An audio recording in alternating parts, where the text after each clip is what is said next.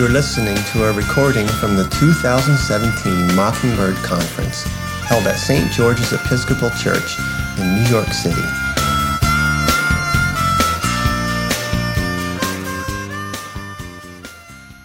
Okay, good morning. I am already going to run out of time probably, so I thought I'd go ahead and get us going.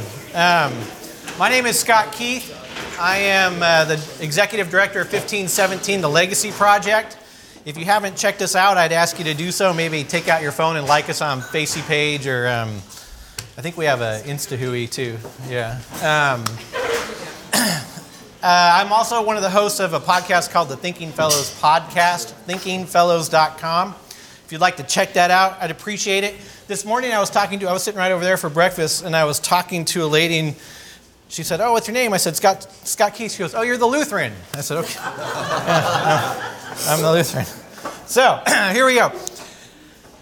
On our podcast a couple weeks ago, they asked me what I wanted to call my presentation at Mockingbird, and I sent them this very long title. And I said, "Hey, could you shorten that down for me?" And they said, "Sure." And so then they published it, and this is a very long title still. But what happened is, on our podcast, I host a podcast with Dr. Rod Rosenblock. I don't know if you've heard his name. He's been involved with the White Horse Inn for many years, been on their podcast, I think, or their radio show originally, and now their podcast for some 30 years. We were talking on one of our breaks, and it was back when we were doing something on the doctrine of justification, and eventually we're ramping up to do something on the doctrine of vocation. And he said, I really wish most days that it was the doctrine of justification that changed the world. And by that, I kind of think he meant our society and how we practice in society. He goes, but I fear that it's not the doctrine of justification that changed the world. I fear that it was actually the doctrine of vocation. And I said to him, I think, Rod, that you're probably, number one, right, but that number two, I think they actually work in tandem. I remember I had Rod as a professor at Concordia University in Irvine. I was there from, I think, 1995 to 1998. He was there for 30 years too. He was just known for being sort of this cantankerous little guy. I often call him a hobbit. He's little and he kind of looks like he just came out of a hobbit hole. And he's got the curmudgeonly demeanor to go along with it. I said that to my buddy Dave Ruffner the other day, and he said, Scott, I'd be careful. You're holding down a pretty good Gimli over there. I said, yeah. Probably true. But, I was drawn to him. I ended up, while I was at Concordia, taking, I think, the 10 classes that he taught and making up about 5 more as independent study just so I could spend time with him.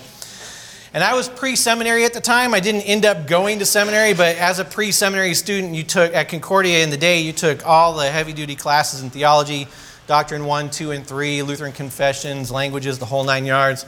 And I remember I was it had to be Doctrine 2 class because he was teaching us about the means of grace. And in Lutheran theology, the means of grace is this idea, and probably in a lot of theologies, the means of grace is the idea that God actually works through stuff and through people to bring you to salvation. And when we talk about that, we say that God works through the Word and through the sacraments and through the people who are proclaiming that Word and giving out those sacraments to not only bring you to the faith, but to keep you in that faith for your entire life. And so he was saying, when we talk this way, what we're actually saying is something very profound. He said, and he quoted for us Romans 1:16. He said, "For I am not ashamed of the gospel of Jesus Christ, for it is the power of God for salvation to everyone who believes, to the Jew first, and also to the Greek." And when he did that, he said, and the gospel is the power of salvation. And he called it dynamite. Because what happens when the gospel is proclaimed in its purity is that the Holy Spirit actually works through that to create an explosion in your heart and turn you from unbelief to belief, and or to keep you in that faith that you stand, but that you go out into the world and you encounter the dangers of the world and the temptations of the world and your own sin, and sin, death, and the devil war against you, and you begin to doubt whether you are his. Then you hear that proclaimed gospel one more time, and that dynamite goes off in your heart again, and you persist in the faith. There's a couple of things that are important to understand about this. Is one, that this is the gospel. You ready? It's pretty simple. Sarah Condon said it this morning. I loved it. Christ Jesus came into the world to save sinners, among whom you are the chief. Okay, so you are a sinner in need of grace. The gospel is that message, that power that God uses to communicate all the benefits that Christ won for you on the cross to you personally. You don't do anything. As Melanchthon would say, none of your merit is involved at all, but it's all on account of Christ, and to God goes the glory when you are saved. I teach this stuff all the time. I teach it in classes to undergraduate students. I teach it in classes to graduate students. I go out on the road promoting my book, Being Dad, Father is a Picture of God's Grace, and I teach it to people all over the country. And I say that you have done nothing. Your vocation when it comes to your salvation is to do nothing. In other words, you contribute nothing to your salvation but your sin. But it's interesting. Every time you say that, every time you talk about it, every time you proclaim it, I'm often left thinking, by looking at the crowd, that many people are in the crowd are thinking there and sitting there and asking themselves, so now what? So now what?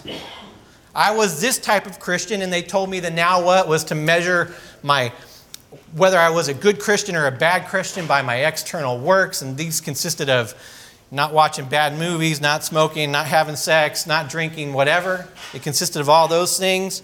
And you're telling me that I contribute nothing, but now what? We want to ask ourselves then, if God has saved us, if God has given His Son to die for us, if God has risked and bet it all on us and given Christ, if He's done all that for us, now what can we do for God? My answer, I think, is sometimes disappointing, because my answer is, you can do nothing for God. And I think that sometimes we need to think of the arrogance of the question, what can I do for God? Because we're approaching the almighty creator of heaven and earth, the one through a mere word brought all things into existence. Through a mere word brought Adam and Eve into existence. Through mere words brings you from death to life by the power of the gospel. And we approach Him and say, okay, great, you did that for me. Now it's time to roll up my sleeves. What can I do for you? Answer, you can do nothing. But there is some good news even here. But because for your neighbor, you can do everything. There's a great saying out there, from Martin Luther. I'm going to paraphrase it. I'm not going to get it exactly right. God doesn't need your works, but your neighbor surely does. And if you extend that out to the words of Christ, we know that when we do anything for our neighbor, even those common everyday things, Christ looks at us and says, whatever you've done for the least of these, my brethren, you've then done it for me. So for your neighbor in your vocation is to freely be yourself in Christ. Sometimes that's by sharing the gospel explicitly, but that doesn't mean that your everyday vocation is to share the gospel explicitly. Last time I was in New York, I spoke at Christ Hold Fast New York, and one of the guys that spoke before me or after me, I don't remember, was on a panel. I think he's from Timothy Keller's church, one of the associates there. Is that right? Is Timothy Keller in New York? I'm so bad on modern culture. I was going to make a joke about how many hours I spent last night trying to find pop culture references for you. And Simeon Brewer said, just don't do it. So I didn't do it. Knows me even a little. I don't know any of these. And I remember we both did a thing on vocation. He got up, and we were in the Q&A session, and he very explicitly said, listen, but this means also that your job in your workplace, in your vocation, in your daily life is to spread the gospel. And I thought, that might be true, maybe. But you know what? I fly a lot. Promoting the book, I fly a lot. I'm on 737-700 class airplanes all the time, going back and forth across the country.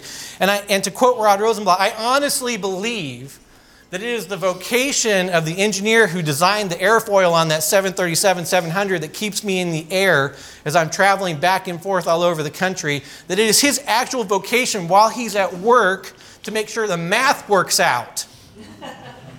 and not necessarily to stop doing his calculus and look over at his buddy and go, have you heard about Jesus?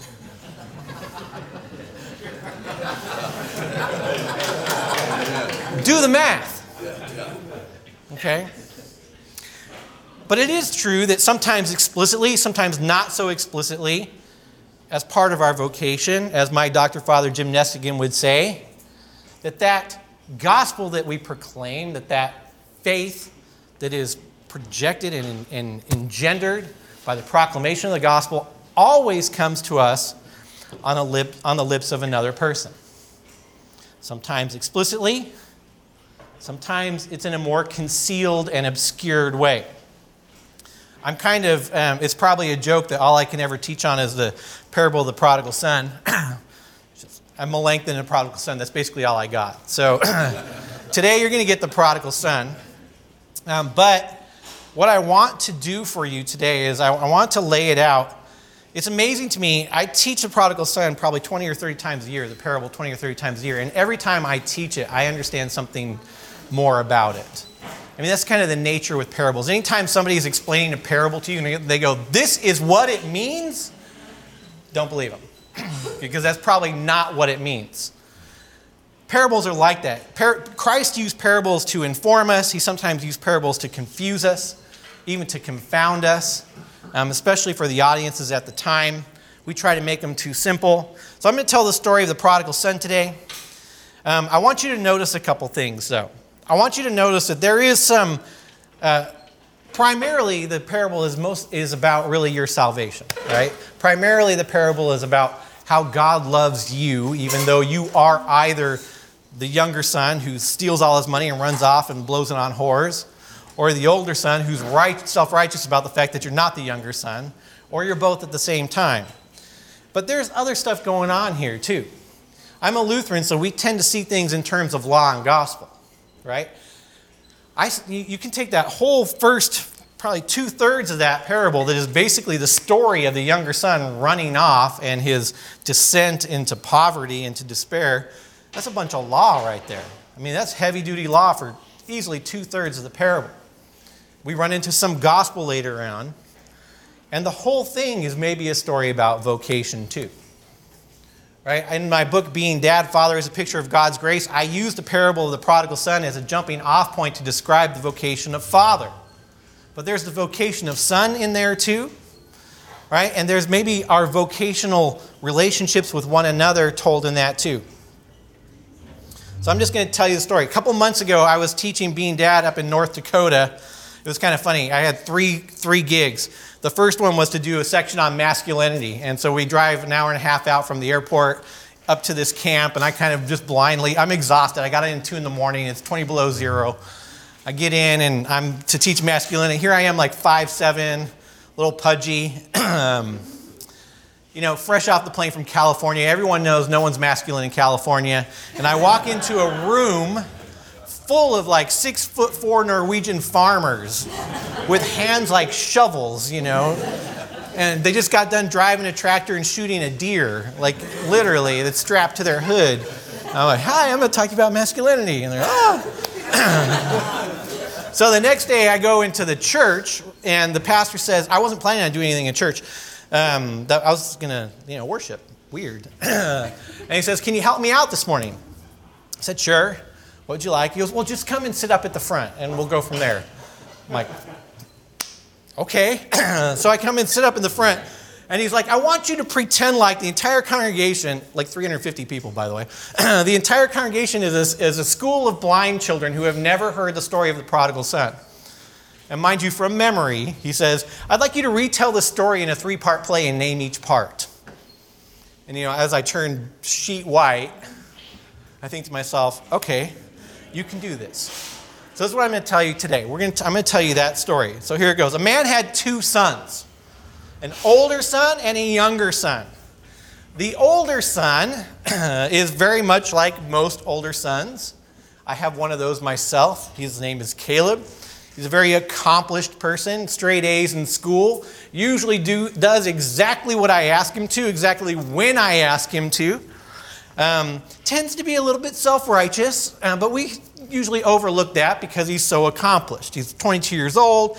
He's graduating from Concordia with a major in theology and biblical languages with a 4.0, is married, has a grandbaby, and handles all this just fine. So we kind of give him a little leeway on the fact that he's sometimes kind of an ass. I, too, have a younger son, as did this man. And his younger son fits the bill of a younger son, sort of like mine does. Let's just say he's not quite as obedient. If you know what I mean. He's not quite as, I'll do this right now when I'm asked to. He's more of a free spirit. This man had the same kind of son. But one day, this younger son switched from being kind of a free spirit to just being awful. And he comes to his dad and he says, "Hey, Dad, I need you to give half of everything that's yours, that stuff that would be mine in my inheritance, and I need you to give it to me right now." Now, if we're talking about the vocation of son, he's really messing this one up. He's not fulfilling his vocation as son very well, because a son, especially in this man's culture, would never do such a thing. There's some other hiccups that have to do with this man's culture. You see, he's a landowner. He owns an estate. He owns a farm. He has servants. He has sons, which means that in his culture, he's actually very well respected. He's pretty much, if you wanted to know what does a man look like, you would, in his culture, you'd point to this guy. Look, he now has not only one heir, he has two.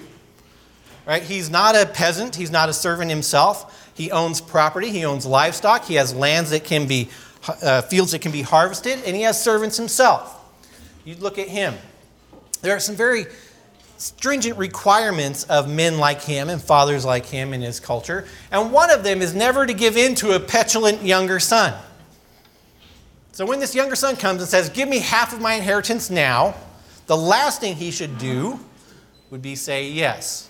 Because a couple things have to happen. One, he'd have to break every cultural mores under which he lives in order to do that. Because in his culture, the younger son doesn't get anything after he dies. The older son is entitled to it all. Okay? The older son's vocation as older son is to be the one to whom everything goes, and then to act as the father of that household and take care of everybody else, including his younger brother after the death of the father. That's his vocation in his culture. Secondly, the father would actually have to work some sort of legal mechanism in order to be in some way declared dead so that he could take his property, sell off portions of it in order to give the son the cash for half of it. So when the son comes in and says, "Give me half my inheritance," it's crazy. The father should have turned around and said, "You're nuts, get out of here." But he doesn't. And again, he's not going to the bank and draining his savings account. He's not calling up his 401k manager and saying, "Sell it off, split it in half." He's literally going through all of his stuff, figuring out what would equate to half, selling it, and giving it to the younger son. When he does this, it's pretty obvious from portions of the later story that everybody that knew him began to look at him and said, "You are failing in your vocation. You are no good father, you are no good man, and you are letting this son, who is also no good, drag you down into the depths of forgetting everything that you know is good, right, and salutary, and forsaking what we love." But his love for his son seems to be greater anyway, that he risks the ultimate loss of his son and does what he asks. He sells off the equivalent of half of his property. He gathers the money that comes from that. He gives it to the son. And the son heads off, again, all law, heads off into what we are told is a far-off country. We live in Southern California. We used to live in Northern Nevada. And when I think far-off country, I think Las Vegas. Right? And the son does really what happens in far-off countries like Las Vegas. Now, we're not really told this in the front end of the story, but later on when the brother is really pissed off at the younger son, we hear that he's probably in this far-off country blowing his money on drinking, on prostitutes, and on gambling. Okay? This son of yours who devoured your money with whores. Right? We get some inclination that he really is in Vegas. And when he's there, he's doing those things, the sex, drugs, and rock and roll life. What happens to people who live that life as just a way of life, sooner or later, happens to him, probably sooner rather than later. He runs out of money. And what's worse is that far-off land seems like everybody's running out of money in that far-off land. And it dips down into a deep famine. And we're told there's great despair, especially on the part of the younger son. He becomes so hungry while he's in this far-off land, he starts looking for a job.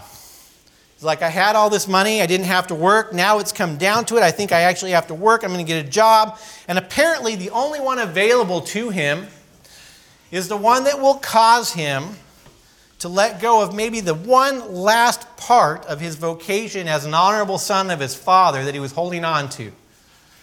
And he begins to work for a pig farmer.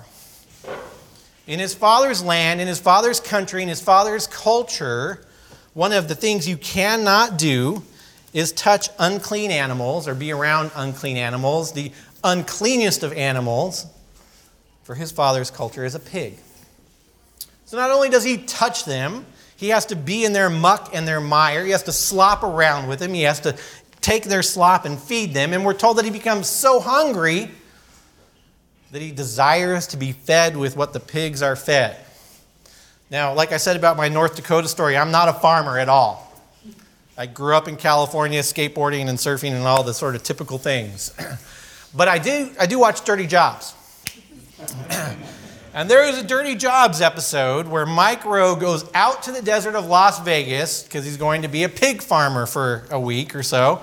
And he goes to the pig food collection point to get the pig's food, which means that they back up this giant open bed truck under this receptacle. And in the receptacle is all of the leftover food from the different buffets in Las Vegas that's just slopped in there. So you have just the grossest of gross, smelliest stuff, and they splat this food down in the trucks, and they drive it out to the pigs, and they dump it over, and it splats everywhere, so that Micro and everybody, the pigs and everybody around is covered in this slop. This is this man. This is this younger son. He desires to eat from what the pigs are fed. He gets an inkling in his head in his desperation. He gets an inkling of a remembrance of what it meant to be his father's son, of fulfilling his vocation as son, and what it means to be the father, and how good and kind and gracious his father is. And he says to himself, even my father's servants have enough food to eat, really more than enough food to eat.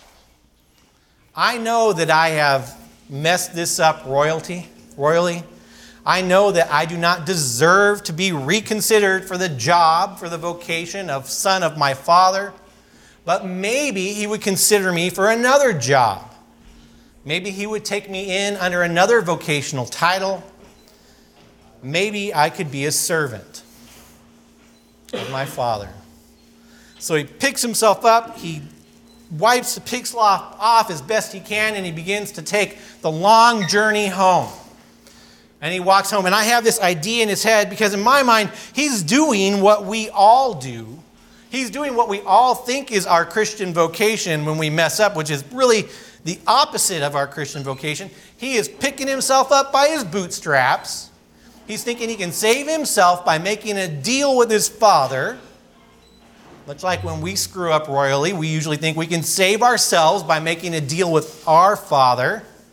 If we just clean ourselves off, get our confession, get our testimony just right, God will take us back. But maybe that's not what the vocation of father is, to take back servants. So he starts walking home, and I have a vision in my head that he practices the whole way. Father, I've sinned against heaven and before you. No, let's do it the other way around. Father, I've sinned before you and heaven. No, it sounded better if I gave God glory first. And he does it all the way home. And he finally starts approaching home. Now remember, the father's vocation is to run his house according to his culture.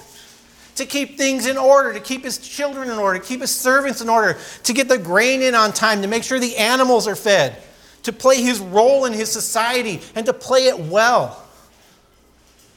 But we get the idea that this whole time the father has been messing up his vocation even more. Because the text of the story is pretty clear when it says, "And while the son was still yet a long way off, the father saw him, had compassion on him, and ran to him." Now let's think about what that means.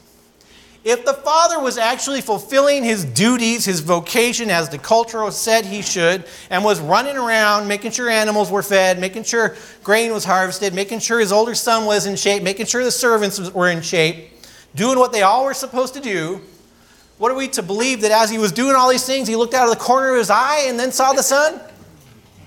Busy as he was? What becomes pretty apparent is that the father had been sitting around waiting the whole time.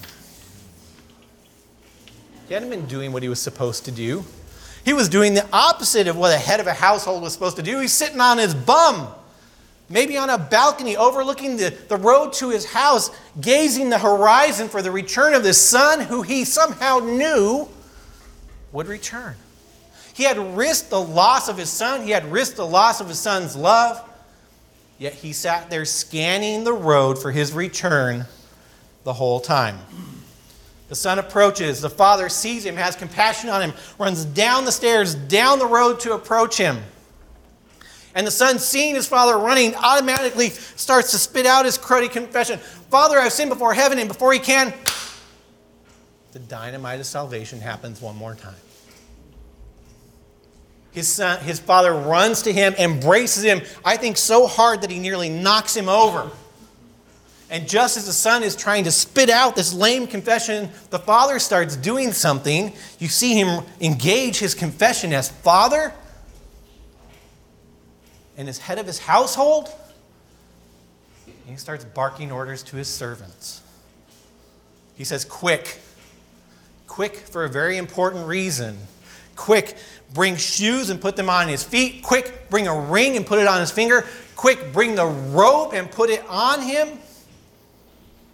And the son keeps trying to spit out his confession, and he's just still barking orders. "Quick, kill the fattened calf, because we must have a party and celebrate." Trying to get it out again. You see, the father will have nothing of it. The father's picked up on what his son is doing.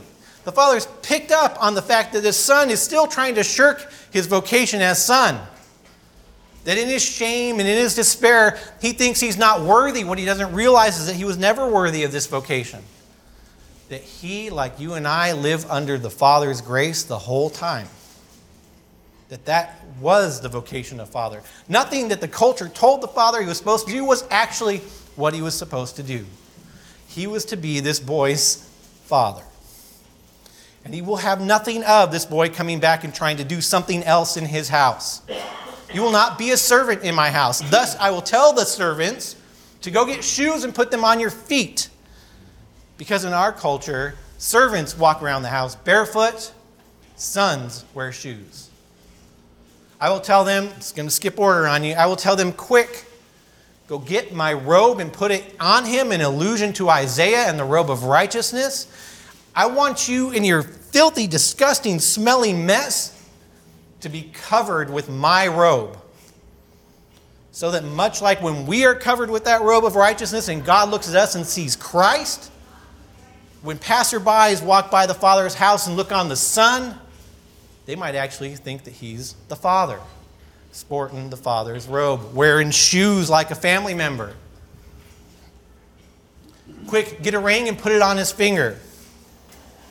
Most scholars who study this story think that ring is most likely a signet ring, the ring with which the son could actually sell by using it to sign a legal document, could actually sell the rest of the property and do this whole thing all over again. You see, he's a son. That is his role, that is his vocation, that is who he is in his being. Sons are part of the household. "Quick and kill the fattened calf." I don't know how you Anglicans pronounce capon. Is it capon? Robert Capon? The great Anglican theologian Robert Capon has a wonderful line in his book, kingdoms of grace when he's exegeting the parable of the prodigal son. He says, many scholars will tell you that there is no sacrifice in the story of the prodigal son, that there's no atonement. In other words, that nothing had to die in order for the son to be brought back into the family, like Christ had to die in order for us to be brought back in the family. And he says, well, for all the scholars that say that, what do they think the fattened calf is doing? That fattened calf's job for its whole life is to stand around in a pen and get fat and just wait to die. To wait for the right moment to die. Just at the right time. Sound familiar? Wait for the right moment to die. And that moment was the right moment. And we ask why? And the Father explains it. Because this son of mine, notice the vocational and gospel attachment working in tandem. This son of mine was lost and is found, was dead and alive. It was fitting for that fattened calf to die right at this time so that we could celebrate. Because again, as Capon says, there's only one thing that's got to happen after a dead person comes back to life. You got to have a party. But there's still some law coming, sorry about it, because we know that the father had 2 sons. And the older son has been working in the field this whole time. While the younger son was off doing what he's doing in the far-off land, the older son sticks around and works. That's what he does. He works. He's a good worker. Self-righteous people are often good workers. He's a good worker. And eventually he comes out of the field. I like to think that he probably stayed in that field an extra 45 minutes that day, longer than he normally would. Because he comes back and he pretends like he doesn't know what's going on. But we're let in by his own confession that he really knew what was going on with the younger brother the whole time, that maybe he was keeping tabs on him. But he lets on like he doesn't know what's going on, and I think he comes right up to the border of where all the fun is happening and stands there. I have a tendency to do this when people are having fun too. And just stands there like, what are you guys all doing in there? What's so funny? And he looks maybe over a servant and he says, what's going on here? What are all these people doing in my house? I wasn't ready for this. I'm dirty from being in the fields all day. The servant looks at him and says, your brother is home.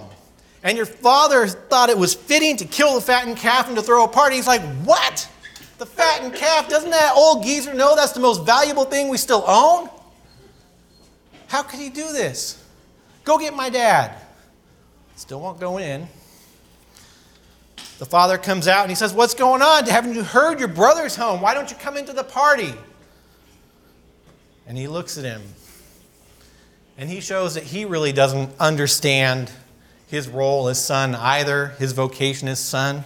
He too thinks that he earned his place as son at some point. Not that he's been son on account of the grace of his father this whole time. Because he looks at him and says, are you kidding me? This son of yours who has blown all of our money cavorting with whores? You got to notice that. This son of yours, who this whole time has been blowing our money, cavorting with whores, comes back and you kill the most valuable animal we own, the most valuable thing we own, and invite our neighbors who can't stand you because of what a loser you've been because of this idiot to a party? You take the rest of our money and blow it on him and these people who hate you? And he looks at him and he says, son, you've always been with me. And all that I have is yours. I want you to think about that for a second. What had to happen at the beginning of the story? The father had to somehow become dead, to sell half his property in order to give half to the younger son. Who do you think he had to give the other half to in all likelihood? The older son. It's very likely. That's what's being referred to. You've always been with me. All that I have is yours. But it was fitting for us to celebrate and be glad, and he changes it around on him, reorients his not only gospel perspective, but his vocational perspective, and says, this brother of yours was lost and is found, was dead and alive. and it was fitting for us to celebrate. He's essentially telling him, come into the party. Live your vocation as my son. And that older son is desperately saying, just like the people when I go out and teach the gospel are desperately saying to me, but what does that mean to live my vocation? Capon is helpful on this again because he says the father looks at the older son and says, come in, put on the stupid party hat, pour yourself a drink, and have a good time. What's your vocation? Come in, put on the stupid party hat, pour yourself a drink, and have a good time. You are a child of God by grace through faith on account of Christ alone. You can do nothing to earn his favor. You have it because of the meritorious works of Christ. And that's it. All that's left is for you to celebrate. So what does this celebration look like? I'm going to quote one other sort of radical theologian, a Lutheran this time. His name is Gerhard Forde. He was professor of theology, systematic theology at Luther Northwestern Seminary for all of his life. In fact, he sort of died right after he retired. He did die right after he retired from there. He's known in our circles as somebody who doesn't have a doctrine of sanctification or good works. And it's kind of silly, because if you've read any Forde or meet anybody that he's trained, you know they're really concerned with piety in the best sense of the word, right? Not like piety in the sense of not smoking or drinking, but as being faithful. And he was sort of, I think, channeling Luther, who was also claimed to have no doctrine of good works in his own time, right? That's the big claim on Luther. So this is Forde, sort of channeling the objections to Luther, which are really objections to him. And he says, people who complain that Luther has no proper doctrine of good works and sanctification or ethics, we're always so concerned with ethics, aren't we? How are we supposed to behave, Mommy? Please tell me. Sanctification or ethics always seem to forget the understanding of the Christian's calling. Perhaps, and this is where you gotta roll with me on this one. Perhaps because your calling is so utterly realistic and unromantic. But virtually everything Luther wants to say about ethics comes back to his doctrine of vocation. One is to serve God in one's occupation, in one's concrete daily life and its duties in the world. Forde was a professor, so his context is usually teacher to student. So he does the same thing here. He says, when I tell students that this first of all means that they should pay attention to being better students, they are often a little disappointed. They had more romantic things in mind. Now, I used to have, before all the Trump riots, I used to have to say, remember this was in the 60s and 70s when people were a little crazy, but I can just roll with it now. They had more romantic things in mind, like leading some protest, manning the barricades, or joining in some romantic crusade or social action, or going on a short-term mission trip maybe. It does not occur to them that their first ethical duty is to be good students. Whatever call there might be for more extreme action, it must be remembered that Luther's idea is that first and foremost, one serves God by taking care of his creation. So what does this look like? I wish I had time. I would actually have Reverend Monroe tell the story. I tell your father's story at every Being Dad. What does this look like for me? It's funny how simple it is. When my kids were all at home, it was a little different. Now most days it's just my wife and I, because our youngest daughter goes to live with our boys quite a bit. Every morning I wake up and I'm like most people who are completely addicted to caffeine. I have one thing on my mind: stagger to the French press, grind the coffee, pour the hot water in, and wait and pray that those 4 minutes will happen quickly. To press the French press, pour myself a cup of coffee, and go sit on the chair. But what does it mean when I fulfill my vocation? It means that occasionally, and probably not often, occasionally I remember to pour Joya, my wife, a cup of coffee too. And as I take mine out, I take hers and I set it down next to her, give her a kiss on the cheek and tell her good morning before I start drinking mine or at the same time. It's utterly unromantic and realistic. It means getting up every day and just going through the everyday motions of your life. It means fulfilling your vocation, whatever that may be, to the best of your ability. And this is also what it means. Don't forget this. It means that knowing full well, because you have encountered that dynamite of salvation, which is really the only good reason to go to church on Sunday morning, that dynamite of salvation, you've encountered it not once, not twice, but hopefully time and time again on the lips of people you know and on the lips of people you love. You know that when you fail at that vocation, and you will regularly, if not more often than you succeed, that when you fail, in your successes and in your failures, you stand in Christ alone. That you are His child. That your vocation when it comes to your faith is to do nothing, and that Christ has done it all. Salvation comes to us on the lips of another, and as part of our vocation, occasionally it comes on our lips. This is the dynamite of salvation. This is our Christian life. And now that I know the Mockingbird mission statement, I might even say, this is how we connect Christianity with the reality of everyday life in a fresh and hopefully completely down-to-earth, realistic and unromantic way. As we celebrate the 500th anniversary of the Reformation, I think it's crucial that we understand both the dynamite of salvation and the scaffolding of our Christian life, which is our vocation. And since I never do it, go check out my book, Being Dad, Father is a Picture of God's Grace. It's on the book table out there. Have a great day. Thanks for listening.